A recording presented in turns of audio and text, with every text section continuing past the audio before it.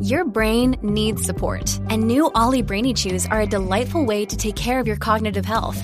Made with scientifically backed ingredients like Thai ginger, L-theanine, and caffeine, Brainy Chews support healthy brain function and help you find your focus, stay chill, or get energized. Be kind to your mind and get these nootropic chews at ollie.com. That's OLLY.com. These statements have not been evaluated by the Food and Drug Administration. This product is not intended to diagnose, treat, cure, or prevent any disease. On the latest episode of BCC, The Other Side. Comedian and BCC godmother Jen Kirkman joins us for a TV Club discussion about Showtime's new 4-part docuseries, UFO. Yeah, and it turns out we got there first. Take that, J.J. Abrams. To listen, go to patreon.com/Bigfoot Collectors Club.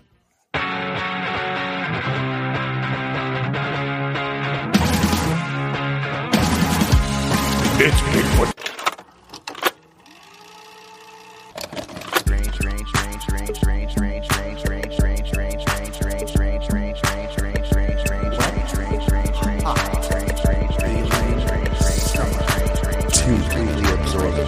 Bigfoot Collectors Club presents Red Hot Alien Summer 2 Summer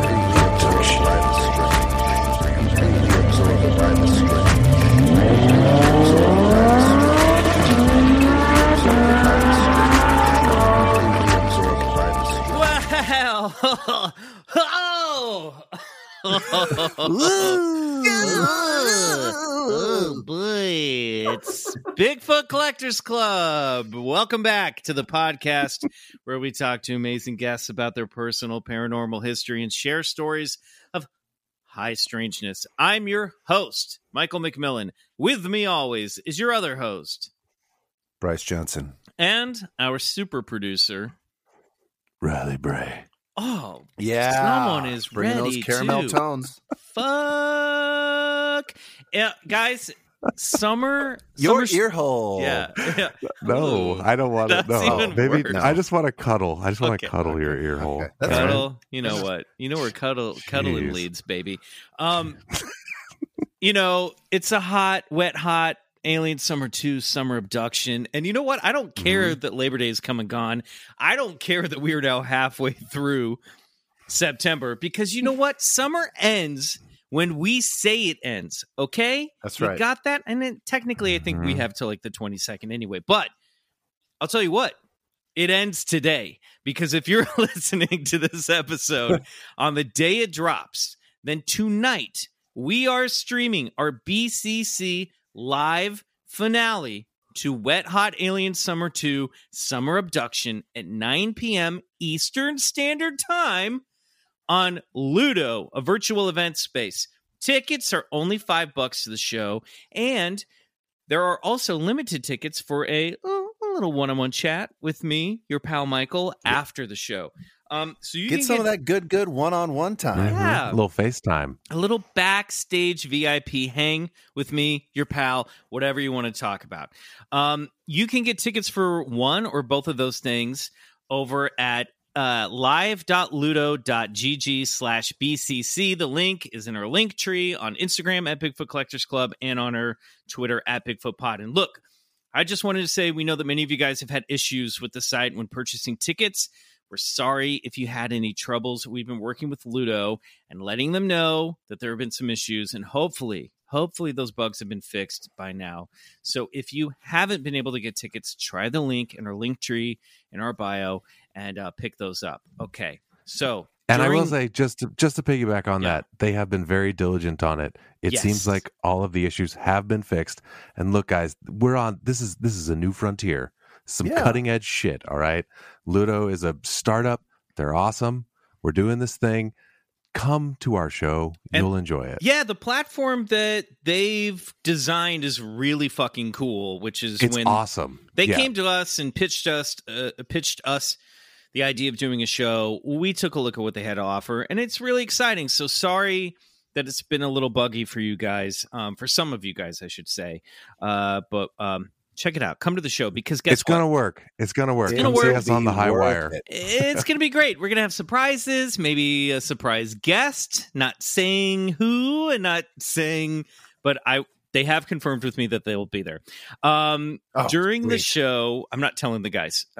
During the show, we will announce whether or not the BCC Jet Ski special will happen.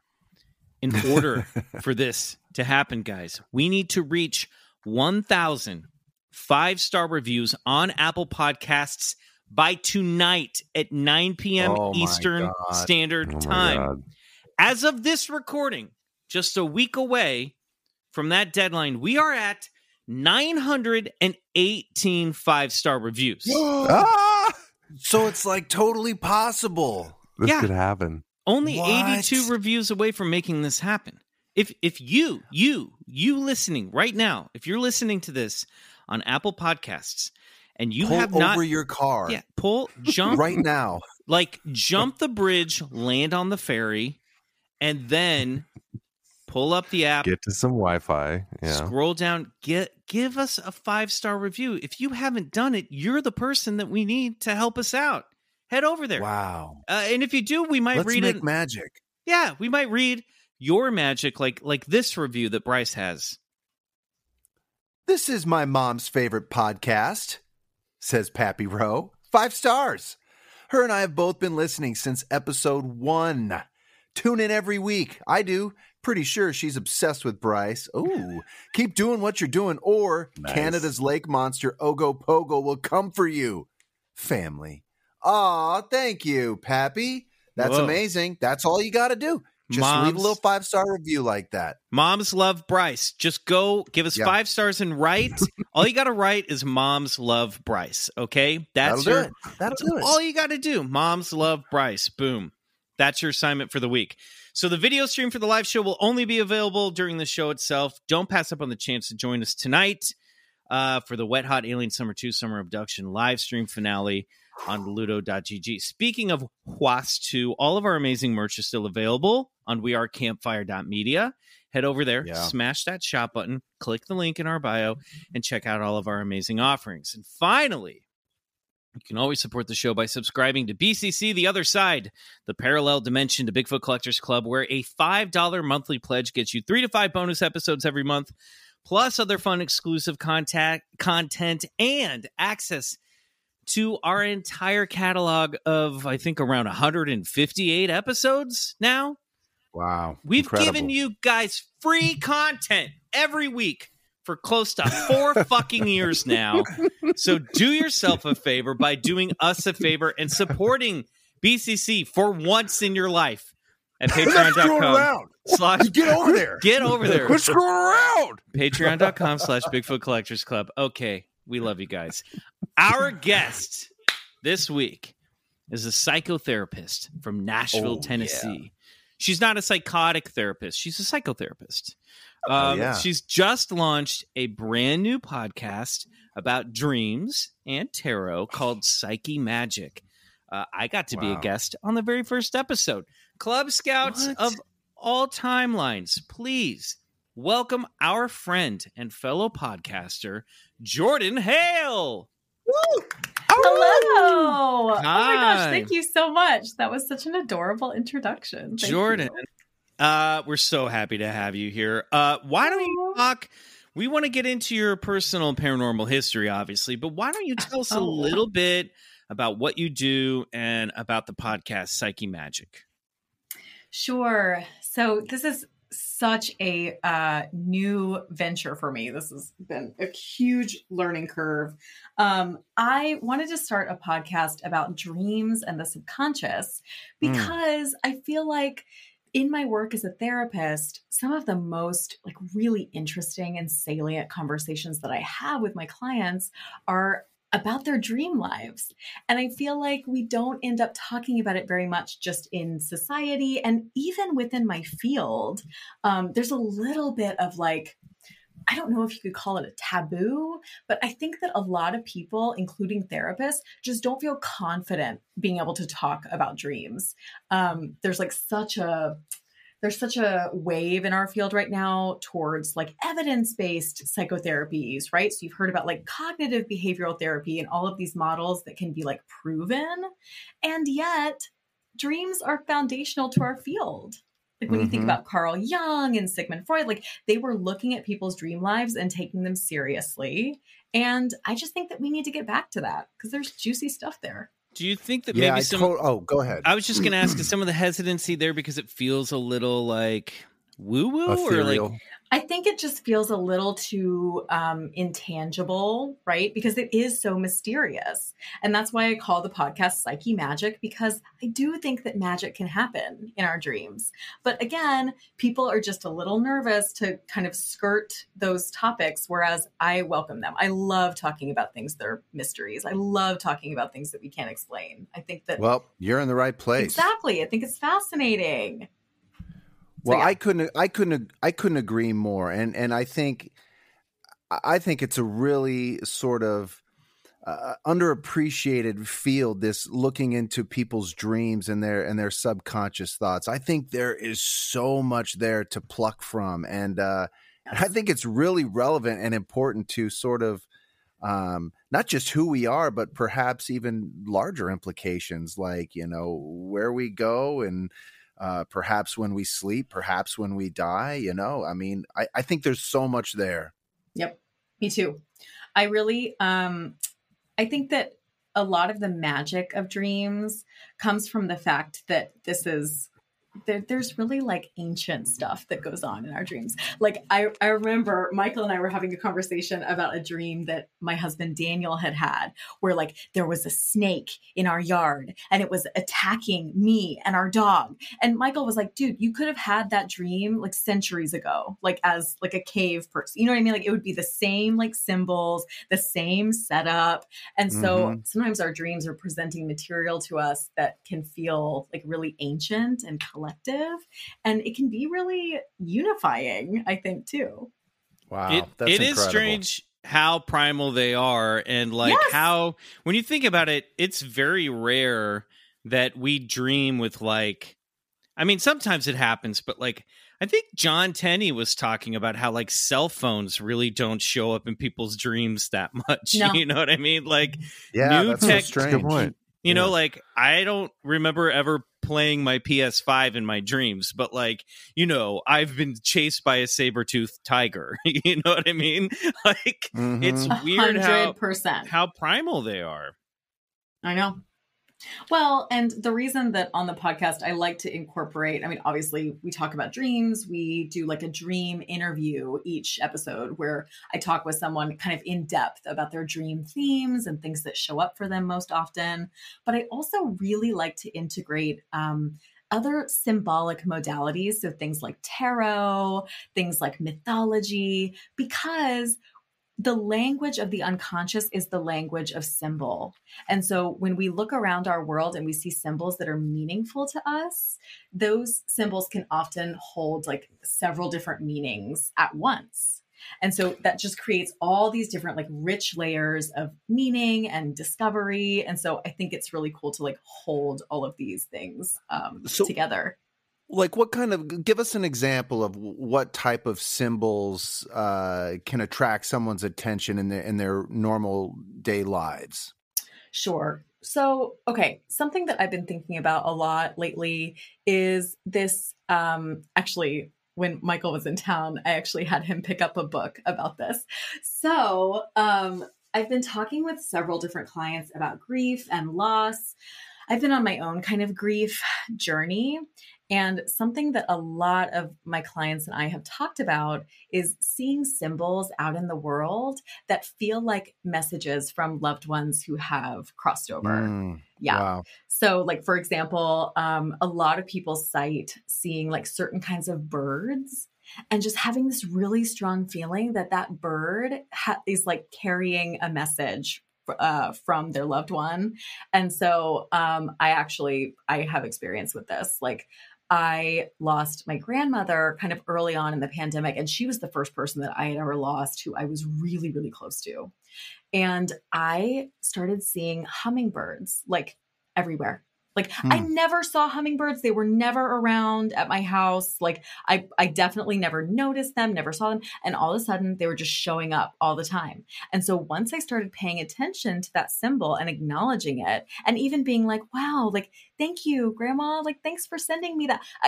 they're everywhere, more and more and more and more. And so that's the thing, is that if a symbol holds any kind of synchronicity or meaning, sometimes if we start paying attention to it and talking about it, it can get stronger and stronger and create this really like significant experience.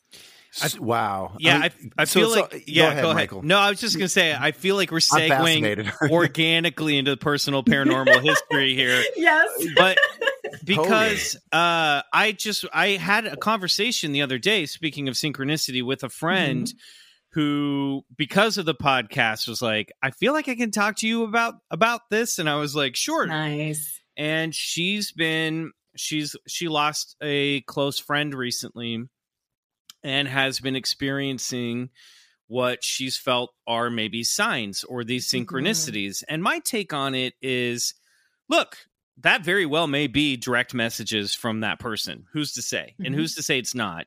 But even if it's not, even if it is a coincidence, you can still find meaning in that coincidence. And I don't think it has to be literal for you to have an emotional response and find meaning in that. If you're okay with looking at the world through a symbolic viewmaster and not feeling embarrassed or ashamed to do that, because we're taught to take everything, literally and on face value. Yes. And I think it's okay to sometimes look, obviously there's a danger going off the deep end with magical thinking, but I think it's okay to look at a plant and go, okay, what is this plant literally?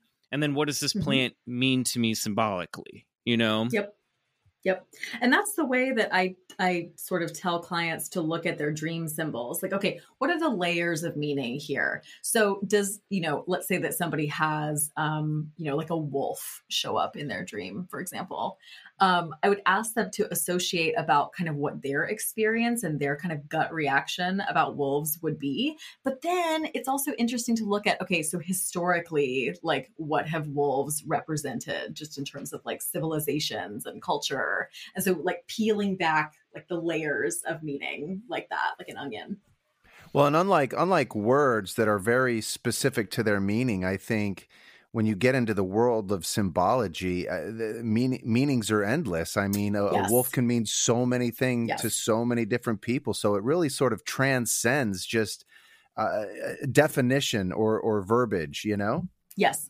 It's kind of the antidote to that. Yeah. To that, like realism, like hyper realism, and even in some cases, fundamentalism that can be so problematic.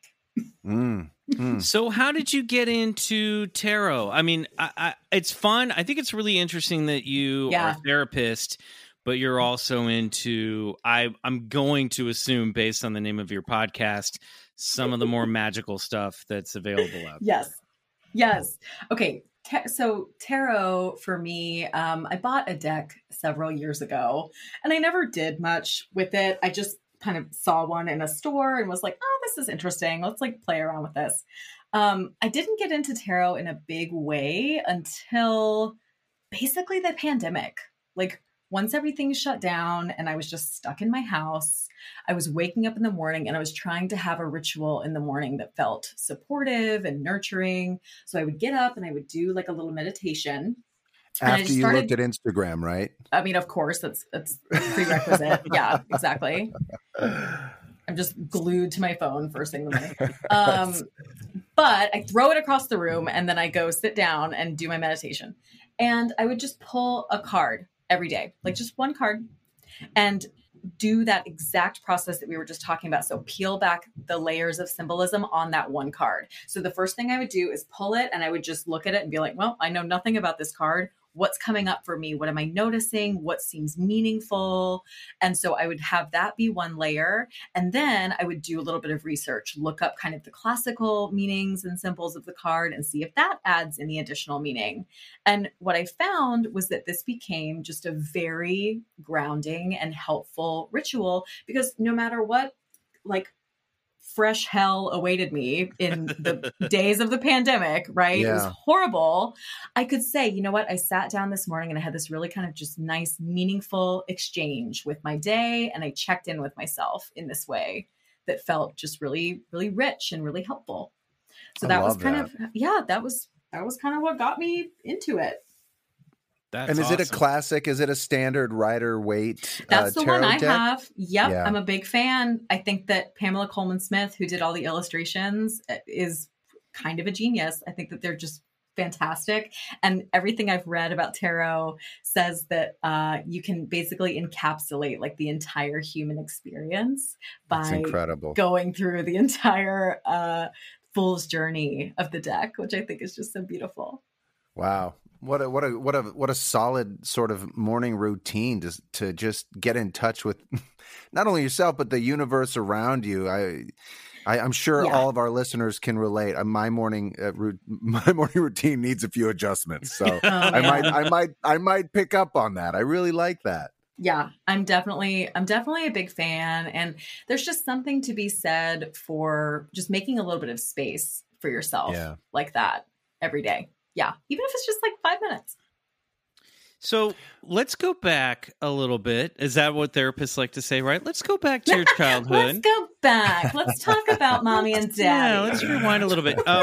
Growing up, was any of this part of your world? Were you aware of ghosts? Have you ever had a strange encounter that you couldn't explain? Like what? Because you're from Texas, correct? Yep. So, from Texas, grew up in the Bible Belt. Mm-hmm. So I grew up in a fundamentalist Christian home and church. And however, because when I set that up, you would think that, that means that anything paranormal, anything, otherworldly is bad, but not necessarily. In my family, my parents were actually really interested in the paranormal. Oh, cool. My parents both had lots of ghost stories. They really let us explore those types of interests. So as a kid, I was super into crystals. I collected crystals and gemstones. Anytime that there was any sort of media or movie that was about the paranormal, I was completely enraptured. I found the other day, there was this obscure Disney movie called Escape from Witch Mountain. Oh yeah. The Wow. original. Oh my God. Yes, the original. Not the one with The Rock, but which is not Dwayne "The Rock" Johnson. But yeah, that movie was great about aliens, alien kids that had telekinetic powers, and it's they were spooky. psychic. Yeah. Okay, I was transfixed. Any movie that had a kid with any kind of psychic power, I was just glued to the screen. I was really, really interested. And so I definitely felt even though I was raised in this religion that eventually later I came to be somewhat traumatic for me, at least I had the capability to be able to explore a little bit within that. I was not smacked down for being interested in the paranormal.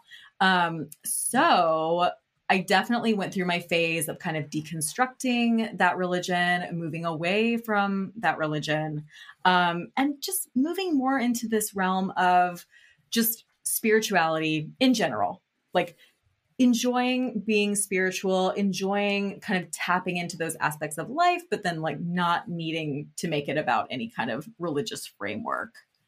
I haven't had any really strong paranormal experiences until very recently, actually. Are you able to share? Okay, so yes, I can share to an extent. So these are a couple of experiences that happened while I was in therapy sessions. So of course I won't share any, information about the clients, anything identifying about them, but I will share what happened to me. So this was around my birthday, which was in March of this year. It was my 33rd birthday, and it felt like a big birthday. Jesus Some things year. were shifting. That's a big number. Speaking of symbology, that's a very Jesus year. I know. Yes.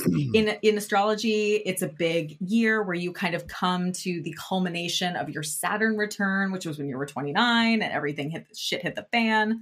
When you're 33, you're kind of taking stock of like those lessons that you 33 degrees of masonry. That's the highest. 33 vertebrae in your back. It's really a number of initiation. Yeah, it's a whole thing. Yeah, it's a whole thing. Okay, so turned 33, and I had a couple of experiences back to back. So I would be in a session, just doing my thing, being a therapist, zoned in, and one of my clients would be talking about a loved one who had passed away. And what would happen, it happened the same way both times. So I'd be just listening, and all of a sudden their voice would start to get further away, like kind of how they show it in movies where it's like it starts to sound like they're like in a well. And so their voice would get further away, like audibly. And then I would have this kind of energetic experience where it felt like there was kind of like an energy vortex or tunnel expanding between me and the client. So it felt like that space was getting like bigger. Yeah. And it felt like there was this really strong, just kind of push of energy between me and them. And then I would feel this just strong kind of like fluttering of energy on my left side, like right above my left temple, like right near my head. It would feel, I'm doing this motion with my hand right now where I'm like waving my hand, like right next to my eye, like as if like someone or something was just right there. And the feeling was like having like a weighted blanket of love, like just like weighing down like over me. And so the first time this happened, I kind of freaked out. I was trying to stay with my client and trying to just listen to them. And I had no idea what was happening, but I knew that it was important. I knew that it was significant. So that day I had to cancel my next session. Like I was so freaked out. I had to go home. I had to like put my feet on the ground and just like sit in the yard.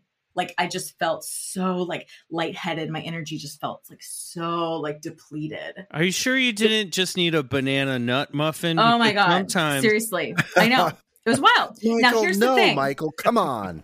Well, here's the thing. Honestly, if it had just been that one day, I might have landed on like that type of explanation, Mm-hmm. But instead what happened was I went to work the next day, like a good little therapist. I sat down in my chair and I'm working with a different client. This client starts talking about a loved one who passed away. The exact same thing happened. Whoa. Like the exact same progression of like sensations, everything that I felt, the energy vortex, the feeling on my left side, exactly the same. And this time, the client that I was sitting with was like, I kind of feel like that person is here now. And I was like, me too. Wow. I was like, I'm glad you said it because yes. And so ever since then, I've been kind of on this journey of learning more and trying to understand more about mediumship and what it is and how it works. And so it's definitely just opened a new door for me that's been really fascinating to explore. Now, why do you think this is happening? Yeah. Isn't that wild? It is so wild. Why do you think this is happening now? Or have you started to go, oh, I think I've always done this. I just didn't know that's what this was. I have no idea. I really don't think I've always done this.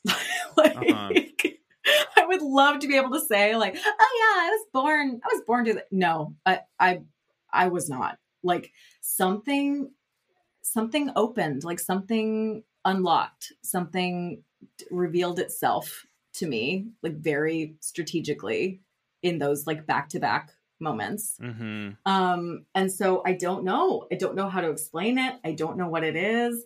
All I know is that I welcome it. Like I'm honored. And the fact that I just recently lost someone means that it's the first time I've ever been like experimenting with that type of communication, like the symbolic communication that we talked about. And so there might be something else about that too. Like now that I have this kind of guide in the spirit world, right, if you will, sure, that could also be kind of like part of what's unlocking this this journey. But you guys, the more I learn about this stuff, the more that I come to understand. I mean, y'all have had mediums on the show. Like, I'm starting to learn and understand that these experiences are not as crazy and outlandish as we think, that more of us might be open to these kinds of things than we realize. Like, it's not necessarily that I'm so special. It's that I somehow spent the whole pandemic like cultivating this awareness that allowed me to tap into this thing. Like, I was just unknowingly like preparing for this. Right. Yeah. Right. I completely agree. I mean, I think a lot of people are more open to these types of phenomenon than they realize. Yeah. And I do think these types of things can happen spontaneously too. You don't have to be born with it. It could happen early life, midlife, even late life. It's such a strange and interesting phenomenon. If you're interested in mediumship, there's a great book by Leslie Kean is her name. It's called Surviving Death. She's a New York Times writing investigative journalist. She helped break that UFO story on December 17th, but she wrote a book. She just wanted to sort of delve into some of these mysteries like mediums and psychic phenomena, ESP, and sort of what she discovered and had to come to realize. And she came from a very skeptical point of view, but man, she really butted right up against like there being something phenomenal about this mediumship, and that it's real and it's personal. And anyway, I highly recommend that. Yep. I've experienced evidential mediumship, like someone sitting with me and giving me these pieces of information that are so specific and that no one could ever know. And it's a profoundly healing experience. Like, wow. I can't, as a therapist, I can't think of anything that could be more healing than that. You know what I mean? Like, I could sit with someone and try to process their grief for years in therapy, or they could sit with someone as a medium and get these pieces of information and get confirmation that their loved one is okay and is looking out for them. I mean, that's the most healing thing. Like, yeah. And I was just thinking too, like you're, sitting in a session with the therapist, if you're in the room with them at least, and obviously like mediumship can happen. Sorry, I'm getting a call. Sorry.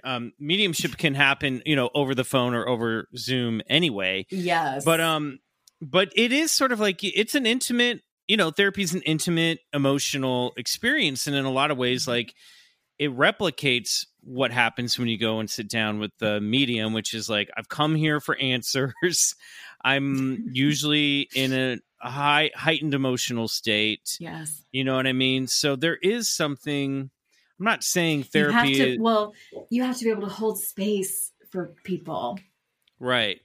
And I'm wondering if part of what triggered it is like, you were finally sitting down face to face, one-on-one, practicing your therapy. And then this is like, oh, also this other thing might be able to use that conduit and that energy to bubble up and activate itself.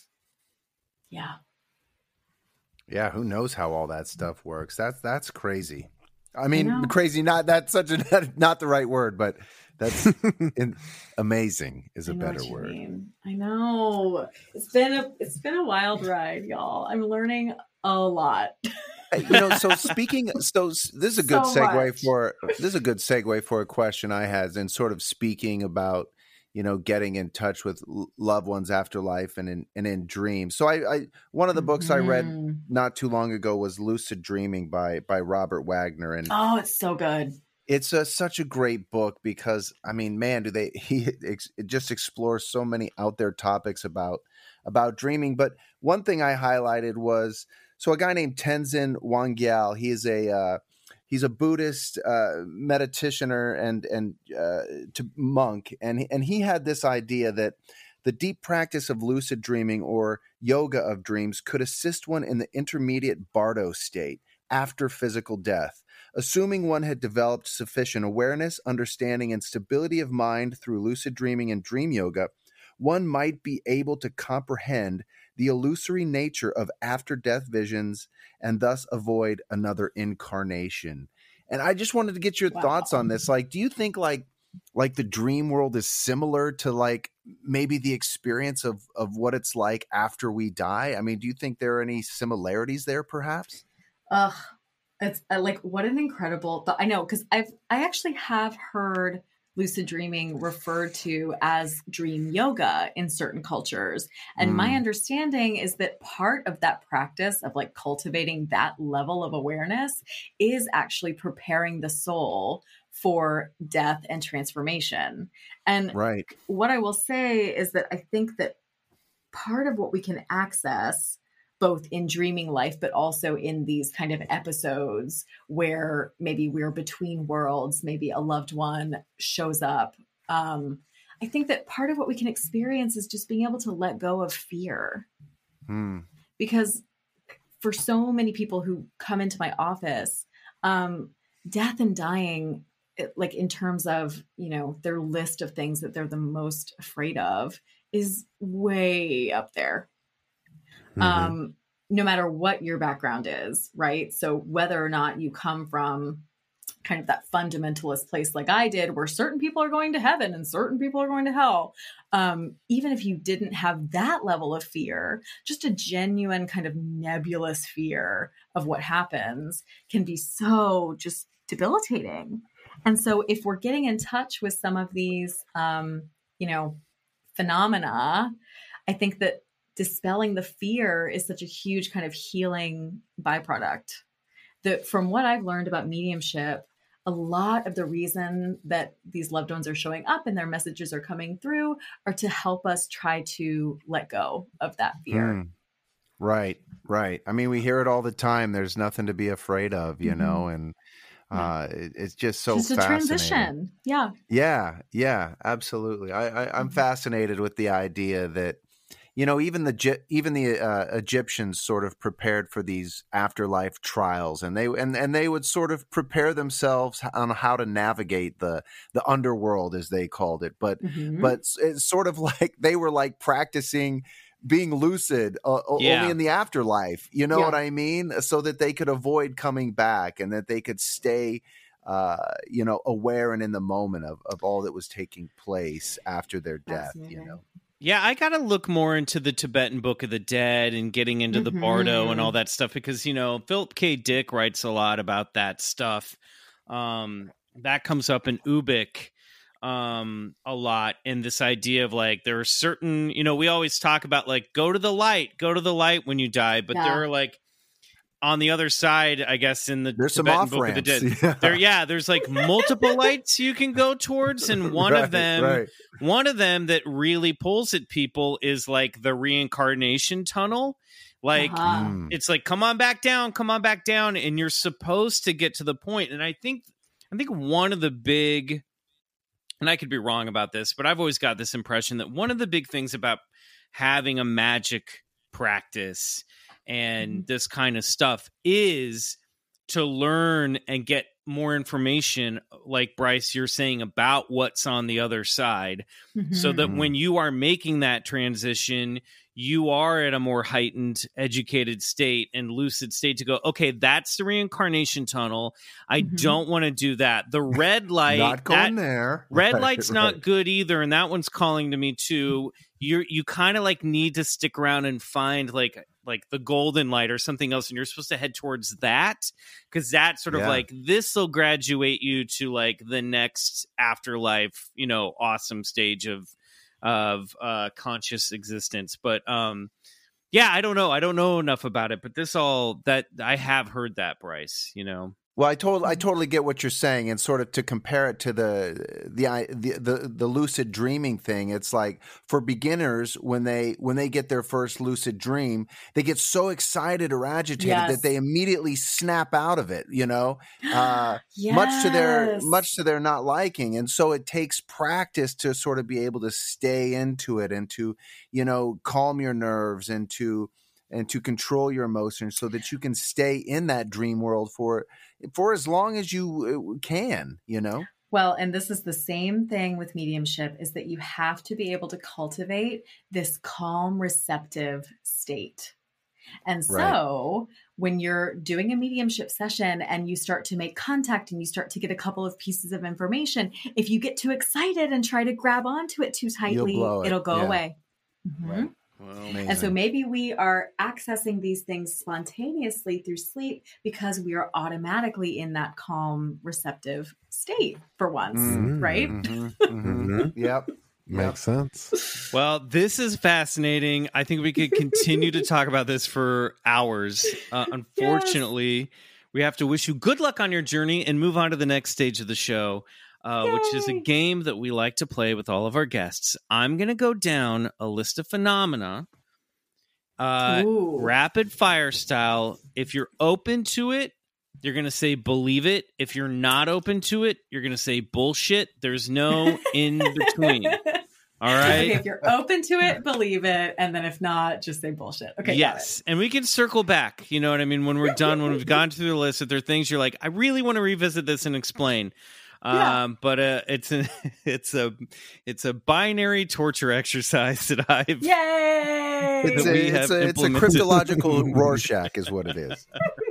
All right, so here we go. Ready. Let's do it. This is a game that we call Bullshit or Believe It. Jordan Hale, on your mark, get set, ghosts. Oh, believe it. UFOs. Believe it. Bigfoot. Believe it. ESP. Believe it. Shadow people. Believe it. Unicorns. Want to believe it, but I'm going to go bullshit. Alien abductions. Believe it. Yeti. Bullshit. Mothman. Bullshit. Out-of-body experiences. Believe it. Tarot cards. Believe it. Demonically possessed dolls. Bullshit. The healing power of crystals. Believe it. An alien spacecraft crashed at Roswell. Believe it. Loch Ness Monster. Bullshit. Atlantis. Bullshit. Haunted houses. Believe it. Skunk ape. Don't know what that is. Oh, you just unlocked a secret game within the game, Bryce. Get ready. Jersey Devil. Bullshit. The Biblical Devil. Bullshit. Speaking to the dead. Believe it. Mermaids. Bullshit. The government is hiding the truth about Sasquatch. Bullshit. Past lives. Believe it. Life on other planets. Believe it. Life after death. Believe it. Well done, Jordan Hale. A heavily believe it trip down Good bullshit job. or believe it list. Yeah, I believe a lot of Anything- stuff, apparently. Shadow people, you were like, Oh, yeah, because so much of the work that I've done is around like dispelling fear of the spirit world and trying to frame some of these experiences in a more neutral stance versus automatically assuming that things are, evil or bad or dark. And so when people talk about shadow people, I often hear it presented in like a very negative context. And I wonder if shadow people could be just something kind of residual, something neutral that we're picking up on instead of automatically something creepy, scary, bad. Right. Nice. Actually, Adela Levine, our friend, medium intuitive, says love something her. similar. She says she thinks that the shadow people, generally speaking, are actually like helpful spirits or ancestors, that kind of a situation that are looking in and there to help us. But Nice. look, a creepy shadow with a fedora in your bedroom at night, I get why people are freaked out.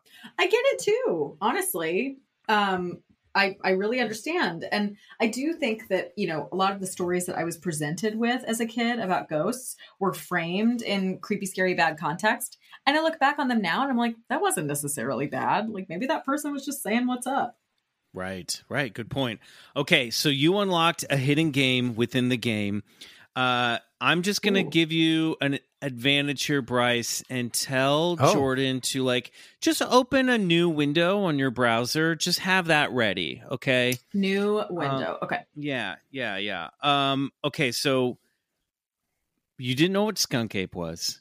Mm-mm. So Bryce is going to have 60 seconds to tell you what Skunk Ape is and make you believe in it. This is a game within a game we call 60 Seconds to Sell Skunk Ape. I'm pulling up the timer. Sweet. Okay. Stopwatch is set. On your mark. Get set, Bryce. Sell Skunk Ape. Bring, bring. Hi, is Jordan Hale there? This is she. Hi, Jordan. This is Bryce Johnson from the Bigfoot Collectors Club. How are you today? Well, hello. I'm doing great. How are you? Well, I'm fantastic. Look, I don't want to waste a lot of your time. I just wanted to expand your belief system and really open up a world of magic for you. And do you have time to talk? Does that make sense? I'm ready. Let's go. Great. Well, look, I'd love to get you to go ahead and vouch for and believe in Skunk Ape. And if you believe in Bigfoot, which you already do, it's just Florida's Bigfoot. That's all. No more, no less. And a lot of people get confused by the name and Skunk Ape, but it's nothing more than just Florida's Bigfoot. So can I write you down here as a believer? I've got you on my list. 9. You know what? I don't know about that, Bryce. I'm not so sure. I'm not a big fan of Florida. You know what? I'm not a big fan of Florida right now. Why don't I put you on my callback list? Time is up, Bryce. This phone call has gotten disconnected. I gotta ask Jordan, did you buy Skunk Ape? You said Florida, it just turned me off, man. It just really shut me down. Damn. I just couldn't do it. Should have just went southeastern. Should have showed her the picture. All right, we're going to take a break. I was going to say, I'm Googling it now. Google Mayaka Skunk Ape. Script, but it just I know they tell you. Stick with the script, Bryce. All right, while Jordan is Googling Mayaka Skunk Ape, we're going to take a break. And when we come back, it's time for this week's UFO story of high strangeness. Everyone is talking about magnesium. It's all you hear about. But why? What do we know about magnesium? Well, magnesium is the number one mineral that 75% of Americans are deficient in. If you are a woman over 35, magnesium will help you rediscover balance, energy, and vitality. Magnesium supports more than 300 enzymatic reactions in your body, including those involved in hormonal balance. From functional medicine doctors to mental well-being and female hormone experts, we all know that magnesium is the one mineral to improve all aspects of well-being and health. But which one? Magnesium Breakthrough from Bioptimizers, the trusted choice recommended by leading experts with 7 best-absorbed forms of magnesium to ensure your body receives the support it needs for overall well-being. Go to bioptimizers.com/balance today and use code BALANCE10 for 10% off. Support your journey to wellness at bioptimizers.com/balance.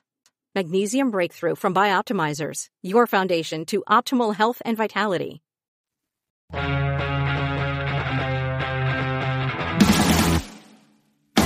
Okay, we're back with Jordan Hale, host of the new podcast Psyche Magic. Jordan, did you take a look at Mayaka Skunk Ape while we were away? I found the Skunk Ape. Yes, it's very scary looking. Yeah, what do you think? Fake news or real chews? Because he's got big teeth. You know what I mean? I don't know. I feel like I'm not feeling this. My intuition is just not vibing with this situation. Sorry, Bryce. You did your best. Swinging and missing. Yeah. Well, guess what? We don't even need to talk about Skunk Ape because it's still wet, hot alien summer 2, summer abduction. And old Uncle Michael's got one more story of high strangeness for you that I think you're all going to enjoy. This is a topic that I've wanted to get to for a while. It's a huge topic. We really could have devoted a full fucking deep dive to this, and maybe we will in the future. But for tonight, we're just going to kind of hit the highlights and the Cliff's notes. Let's get started. Riley, why don't you cue up a little musical magic for us? Mm-hmm. January 2nd, 1945. The New York Times carried a story by Bob Wilson, a reporter who had just interviewed the 415th Night Fighter Squadron about a strange phenomenon they had repeatedly witnessed in the skies over Germany and France during the December of 1944. It read, "Balls of fire stalk U.S. fighters in night assaults over Germany. American night fighter base, France, January 1st. The Germans have thrown something new into the night skies over Germany, the weird, mysterious Foo Fighters, balls of fire that race alongside the wings of American bow fighters flying intruder missions over the Reich. American pilots have been encountering the eerie Foo Fighter for more than a month in their night flights. No one knows exactly what the sky weapon is. The balls of fire appear suddenly and accompany the planes for miles. They appear radio-controlled from the ground and keep up with our own planes, flying 3,000 miles an hour, an official intelligence report reveals." The piece goes on to explain 3 different types of Foo Fighters pilots had witnessed. The first being I think you added an extra zero in that, right? It's got to be 300. It's going right? 3,000 miles an hour. Okay, it's fucking fast. Listen, this Bob Wilson doesn't know what he's talking about. It probably is 300 miles per hour. Probably a typo there. Sorry, everybody. That's okay. Sorry, Sorry. I had a little bit too much to drink on my flight back from Germany. Whee! I was going much faster than I was. All right, so the piece goes on to explain 3 different types of Foo Fighters pilots had witnessed. The first being red balls of fire that would appear off of their wingtips. The second, a vertical row of 3 balls of fire that would fly in front of them. And then the third, a group of 15 lights appearing in the distance, flickering on and off like a Christmas tree. What were these mysterious orbs of light that chased after and toyed with Allied aircraft during the waning days of World War II? Were they in fact some type of radio-controlled Nazi weapon, as the article suggested? Encounters with these mysterious balls of light weren't limited to the European theater of war. They were seen in the Pacific as well. And if they were weapons, why, when fired upon, would they never fire back? Club Scouts of all timelines, as we begin to wrap up Wet Hot Alien Summer 2 Summer Abduction, I wish we could provide some answers to these quandaries, but the mystery is just alive today as it was back then, even perhaps more relevant today with all the headlines we've read this year involving the Pentagon and Navy declassifying a treasure trove of UFOs, now called UAPs, interacting with pilots. Tonight, you will just have to settle for more questions as we take a look at Foo Fighters. Even before 1944, the year the term Foo Fighter entered the lexicon, and a full 50 years before a Seattle grunge band was formed by former Nirvana drummer Dave Grohl, pilots had been seeing strange, unidentified craft during World War II. One of the earliest encounters involved a pilot named Charles R. Bastian of the U.S. 8th Air Force. As he flew over the Belgian Netherlands area, he described seeing 2 fog lights flying at high rates of speed that could change direction rapidly. A casual glance at a list of encounters in the index of Keith Chester's book, Strange Company, Military Encounters with UFOs in World War II, that was gifted to me by my sister this summer, thanks sis, is enough to suggest that UFO sightings were anything but uncommon during the war years. Large discs above the Timor Sea, mysterious searchlights beaming down on Kentucky, shining copper objects over Holland, ghost rockets and silver discs over Germany, neon lights above Italy. The list literally goes on and on. Hell, the infamous Battle of LA even took place in 1942 when a mysterious disc-like object was fired upon over Los Angeles to no effect, causing a brief but turbulent panic on the American home front shortly after our entrance into World War II. During the lead-up to the war, the 1930s also saw a massive amount of UFO incidents, some involving some leftover flying airships that made waves across the press during the turn of the century. Here is a particularly bizarre account from Strange Company that ought to make your head spin. Just imagine if you were the pilot who saw this. This happened during 1942 in the South Pacific near Tasmania and was witnessed by Royal Australian Air Force officer, one Major Brennan, and his crew during a flight in an area where local fishermen had been reporting strange lights. He stated, At 5:50 p.m. on a lovely Sunday evening, we were flying some miles off the coast of the Tasmanian Peninsula when all of a sudden there came out of a cloud bank a singular airfoil of glistening bronze color. I'd say it was about 150 feet long and around 50 feet in diameter. It had sort of a beak at its prow, and the surface seemed buried or rippled or fluted. On its upper surface was a dome or cupola, from which I seemed to see reflected flashes as the SIB struck something, which might or might not have been a helmet worn by something inside. I don't know. The other end of the airfoil thinned out into a sort of fin. Every now and again there came from its keel greenish-blue flashes. It turned at a small angle towards us, and I was amazed to see, framed in a white circle on the front of the dome, an image of a large, grinning Cheshire cat. Bloody hell! The damn thing flew parallel to us for some minutes, and then it abruptly turned away, and as it did so, it showed flower things like fins on its belly side. I'm sorry, sorry to interrupt there, old man, but I was the one who wrote this report, and a few more typos in this one. It showed 4 things like fins, and the SIB didn't struck anything, the sun did. My bad, so sorry. All right, mate, well, let me get on with it then. It turned and dived into straight down into the Pacific and went under, throwing up a regular whirlpool of waves, just as if it had been a submarine. No. The Japanese had nothing in the amphibious line like that sort of mysterious bird. This thing sounds like something out of a, Hayao Miyazaki film. Like, a airship with a cat's face painted on it? Like, what the fuck that goes underwater? What the fuck is this? Dude, that's crazy. That also reminds me of the latest Tic Tac encounter off the Nimitz, where Commander David Fravor saw it fly under the water, you know? Yes. But wild, instead of a Tic Tac shaped craft, we're talking about like something that is out of Harry Potter. It's very, very weird. Weird. Another close encounter occurred in the summer of 1942. Flight Lieutenant Roman Sabinski, a Polish member of the RAF 301 Bomber Squadron, was finishing a run over Germany's Ruhr Valley.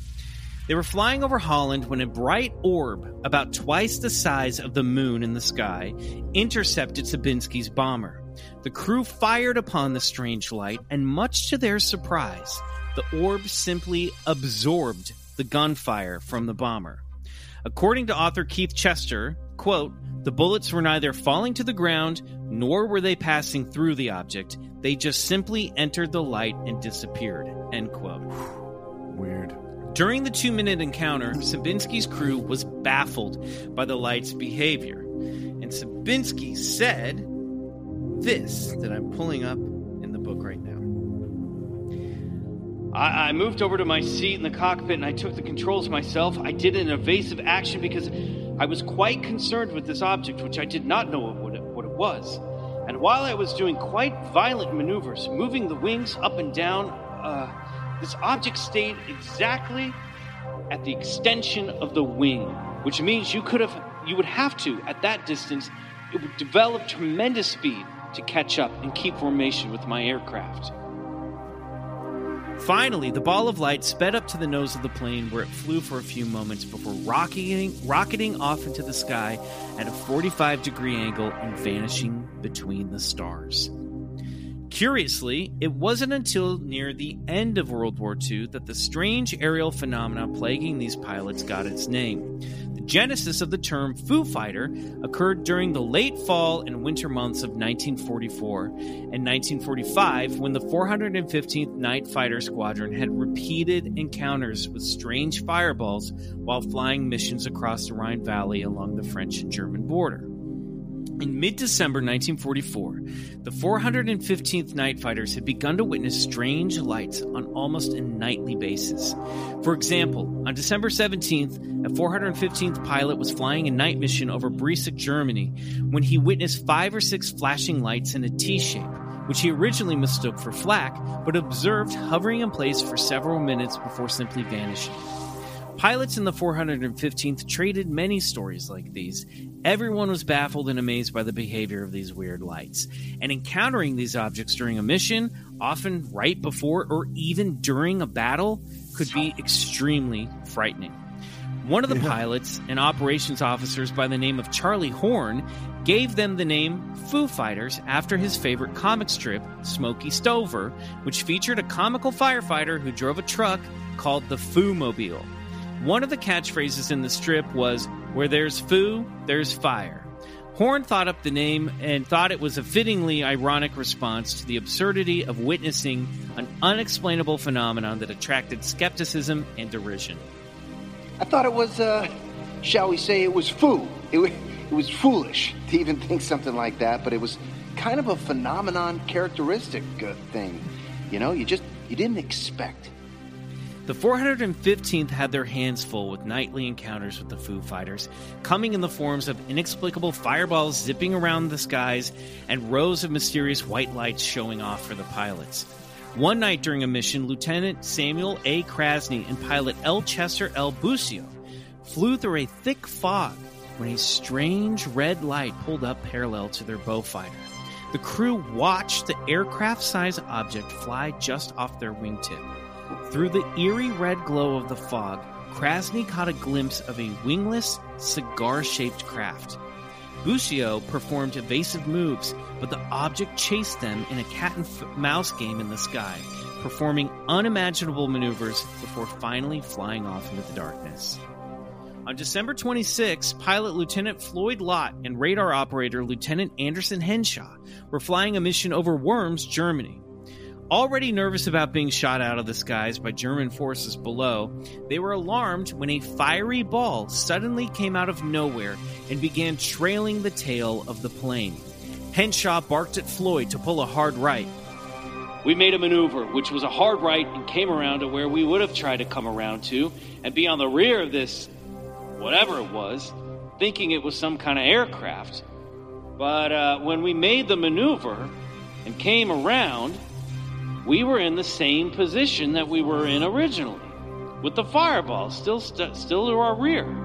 So this situation kind of shook us up. So we got out of the vicinity. But not before Henshaw managed to get a closer look at the object following them. It was composed of 3 vivid, circular reddish-blue lights that looked like flames, arranged in a triangular formation. Henshaw described them as, quote, a triangle of ovals. The ovals being like the, quote, exhaust of an aircraft radial engine or the size of the balls on top of a barber's pole, the kind outside their shop, end quote. Although the interactions between the 415th and Foo Fighters became big news in January of 1945, many of these encounters across the Allied forces went unreported to U.S. command during the war, or when they were reported, they were mocked. When they were taken seriously, suspicion pointed towards Hitler having some kind of new secret weapon, like the V-2 rocket, for example. Now, Germany had been testing with a lot of secret weapons during the war, obviously. Check out BCC 120, The Nazi Bell, with John Gabers for more information. But scientists at the time thought it was unlikely that Foo Fighters were some type of radio-controlled countermeasure to distract or disorient pilots. The altitude, speed, and proximity to aircraft these mysterious balls of light achieved were too advanced for ground-to-sky radio control. They offered their own explanations, which varied from some type of mysterious magnetic force-guided targeting indicators, St. Elmo's fire, ball lightning, and all much to the chagrin of the pilots fighting the war, who felt like none of these explanations fully categorized the characteristics of what they were witnessing, a phenomena that they felt was controlled by intelligent forces and ultimately non-hostile. In early 1945, G-men from Washington arrived at the 415th Air Base in hopes to catch a glimpse of the Foo Fighters for themselves, although their official business and purpose for being there was never really explained. Try as they might, the government never caught a glimpse of the actual Foo Fighters, and any attempt to explain the phenomena came up short-handed. The 415th, it seemed, was just going to have to adjust and prepare for unexplainable encounters in the night skies. Here's a quote from their training and tactical info from December of 1945. We have encountered a phenomenon which we cannot explain. Crews have been followed by lights that blink on and off, changing colors, etc. The lights come very close and fly formation with our planes. They are agitating and keep the crews on edge when they encounter them, mainly because they cannot explain them. What exactly were these Foo Fighters? For this intrepid armchair ufologist, they are obviously the mid-1940s version of UFOs and are probably related to the phenomena currently discussed in the headlines of 2020 and in documentaries like Showtime's recent UFO. In other words, Foo Fighters is just another term for the same shit people have been seeing in the skies for centuries. I think it's possible they were interested in what was happening during World War II, and because we had so many pilots and planes in the air who were always on the lookout for danger or enemy attacks, they got an up-close and personal look at these puppies. As the war ended, so too did the frequent interactions with Foo Fighters, leading some to believe that maybe they did have some connection to Hitler. In December of 1945, Joe Chamberlain wrote a story on Foo Fighters for American Legion magazine, concluding the article with this quote. The Foo Fighters simply disappeared when Allied forces captured the area east of the Rhine. This was known to be the location of many German experimental stations. Since VE Day, our intelligence officers have put many such installations under guard. From them, we hope to get valuable research information, including the solution to the Foo Fighter mystery. But it has not appeared yet. It may be successfully hidden for years to come, possibly forever. The members of the 415th hope that Army intelligence will find the answer. If it turns out that Germans never had anything airborne in the area, they say, we'll all be set for Section 8 psychiatric discharges. Meanwhile, the Foo Fighter mystery continues unsolved. The lights or balls of fire appeared and disappeared on the other side of the world, over Japan, and your guess as to what they were is just as good as mine, for nobody really knows. And that, in a very brief nutshell, is the story of the Foo Fighters of World War II. Well played, old boy. Nicely done. Well, Jordan, what the hell is that? Don't ask me. I'm just like singing Foo Fighters songs in my head now. That's all I can do. That's all that's happening over here. What do you think? Is this some natural phenomenon? Is this some magic? Is this some occult weaponry from the Nazis? Or is this just some UFO zipping around taking a look at what was going on during World War II? I did like what you said about that, about how that might have been, attracting some interest. And it also reminds me of the way that David Lynch has treated some of these themes in his work, that, kind of the atrocities of man might be drawing down and kind of inviting in some of this otherworldly interest. Wow. Mm-hmm. I like that. Yeah, it's funny, man. I mean, they I was reading stuff in this book about how, like, when they were fighting the Battle of the Bulge, like, pilots were flying above high above where everyone else was fighting, and they were like above the battle, and then above them were these Foo Fighters coming in. So like they were happening during battles as well. And they all just agree that whatever it was seemed to be intelligently controlled, seemed to be observing them, and ultimately wasn't hostile, because they would chase them and toy with them, but they wouldn't return fire. And they just had no explanation for what was going on. It's wild stuff. Yeah, well, Bryce. What do you think? Man, I don't know, man. I mean, anybody's guess is as good as anybody's guess. It does remind me a lot of the sort of encounters that we read about in that New York Times article, but it sounds like it was happening way more and much more on a regular basis. I'm interested in the fact that after they took over that after they defeated that one position that it stopped, That's the big thing is they're like, as soon as we won the war and occupied Germany, it all ended. Like the Foo Fighters stuff just ended. But, but we know that, we still see weird orbs of lights and stuff like this. So who knows? But they were like, okay, if this is a weapon, it might be a thing. They were trying to think like, are they trying to fuck with our night vision? Are they just trying to get up there and disorient us and like not, so we don't know our heads from our asses when we're flying around up there, Well, but oh, go ahead. I'll let you finish. I was just going to say, but it wasn't like they did that and then planes were shot down. You know what I mean? Right. But they were also freaked out because when these Foo Fighters would come up, they would be giving away the plane's position, because they're trying to fly under the cover of darkness. And then you got this fucking red ball circling your plane. They're like, somebody's going to see this and shoot at us. There is an idea that, and this is a stretch, but hey, I mean, that's what we do on this show, right? Like, so the Nazis were very much into the occult and the supernatural, right? Mm-hmm. Perhaps they had some like secretive occult group that was like summoning or trying to get into the minds of the American pilots and like trying to distract them and like creating some sort of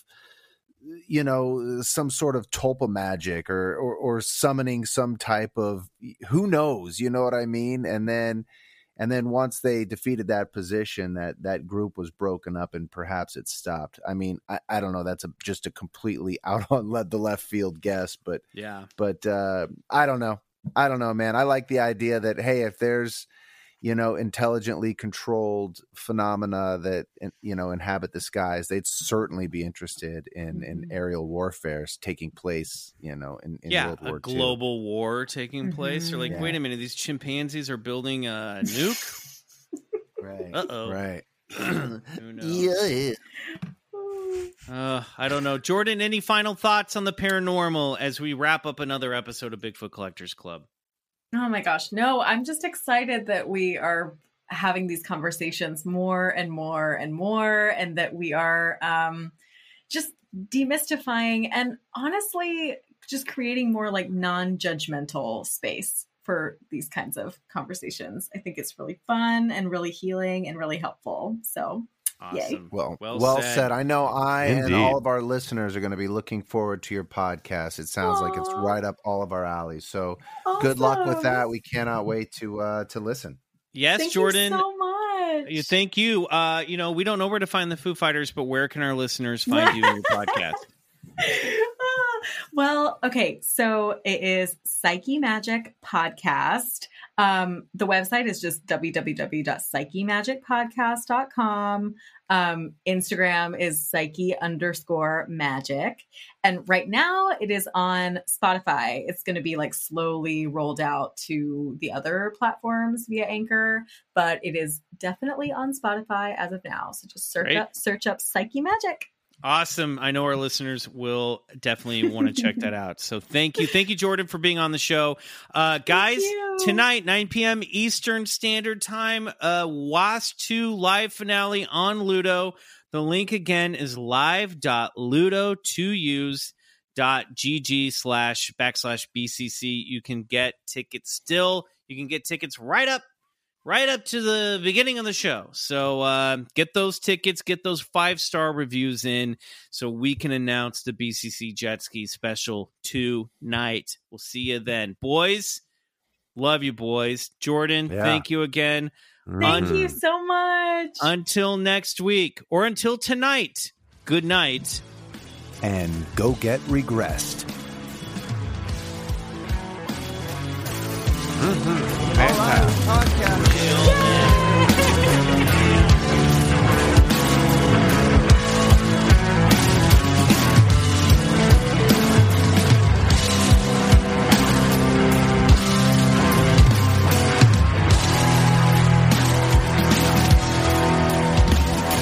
Bigfoot Collectors Club is produced by Riley Bray.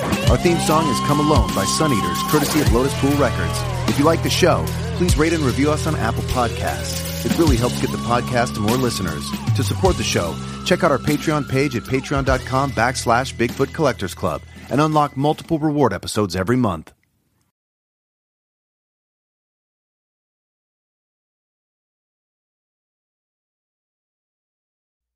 In the 1970s, John Todd burst onto the evangelical scene with a shocking tale. He claimed to be a former witch, involved in a then unheard-of secret organization called the Illuminati, and urged Christians to prepare for a violent world takeover.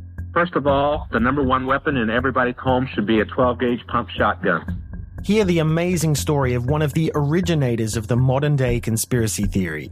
From Magnificent Noise and Sony Music Entertainment, this is Cover Up, the Conspiracy Tapes. Hey, this is Eric Molinsky, host of the podcast Imaginary Worlds. Each episode, I explore different sci-fi fantasy genres, talking with filmmakers, novelists, game designers, cosplayers, comic book artists, and anyone who works in the field of make-believe. I also look at the fan experience, asking, why do we suspend our disbelief? You can subscribe to Imaginary Worlds wherever you get your podcasts.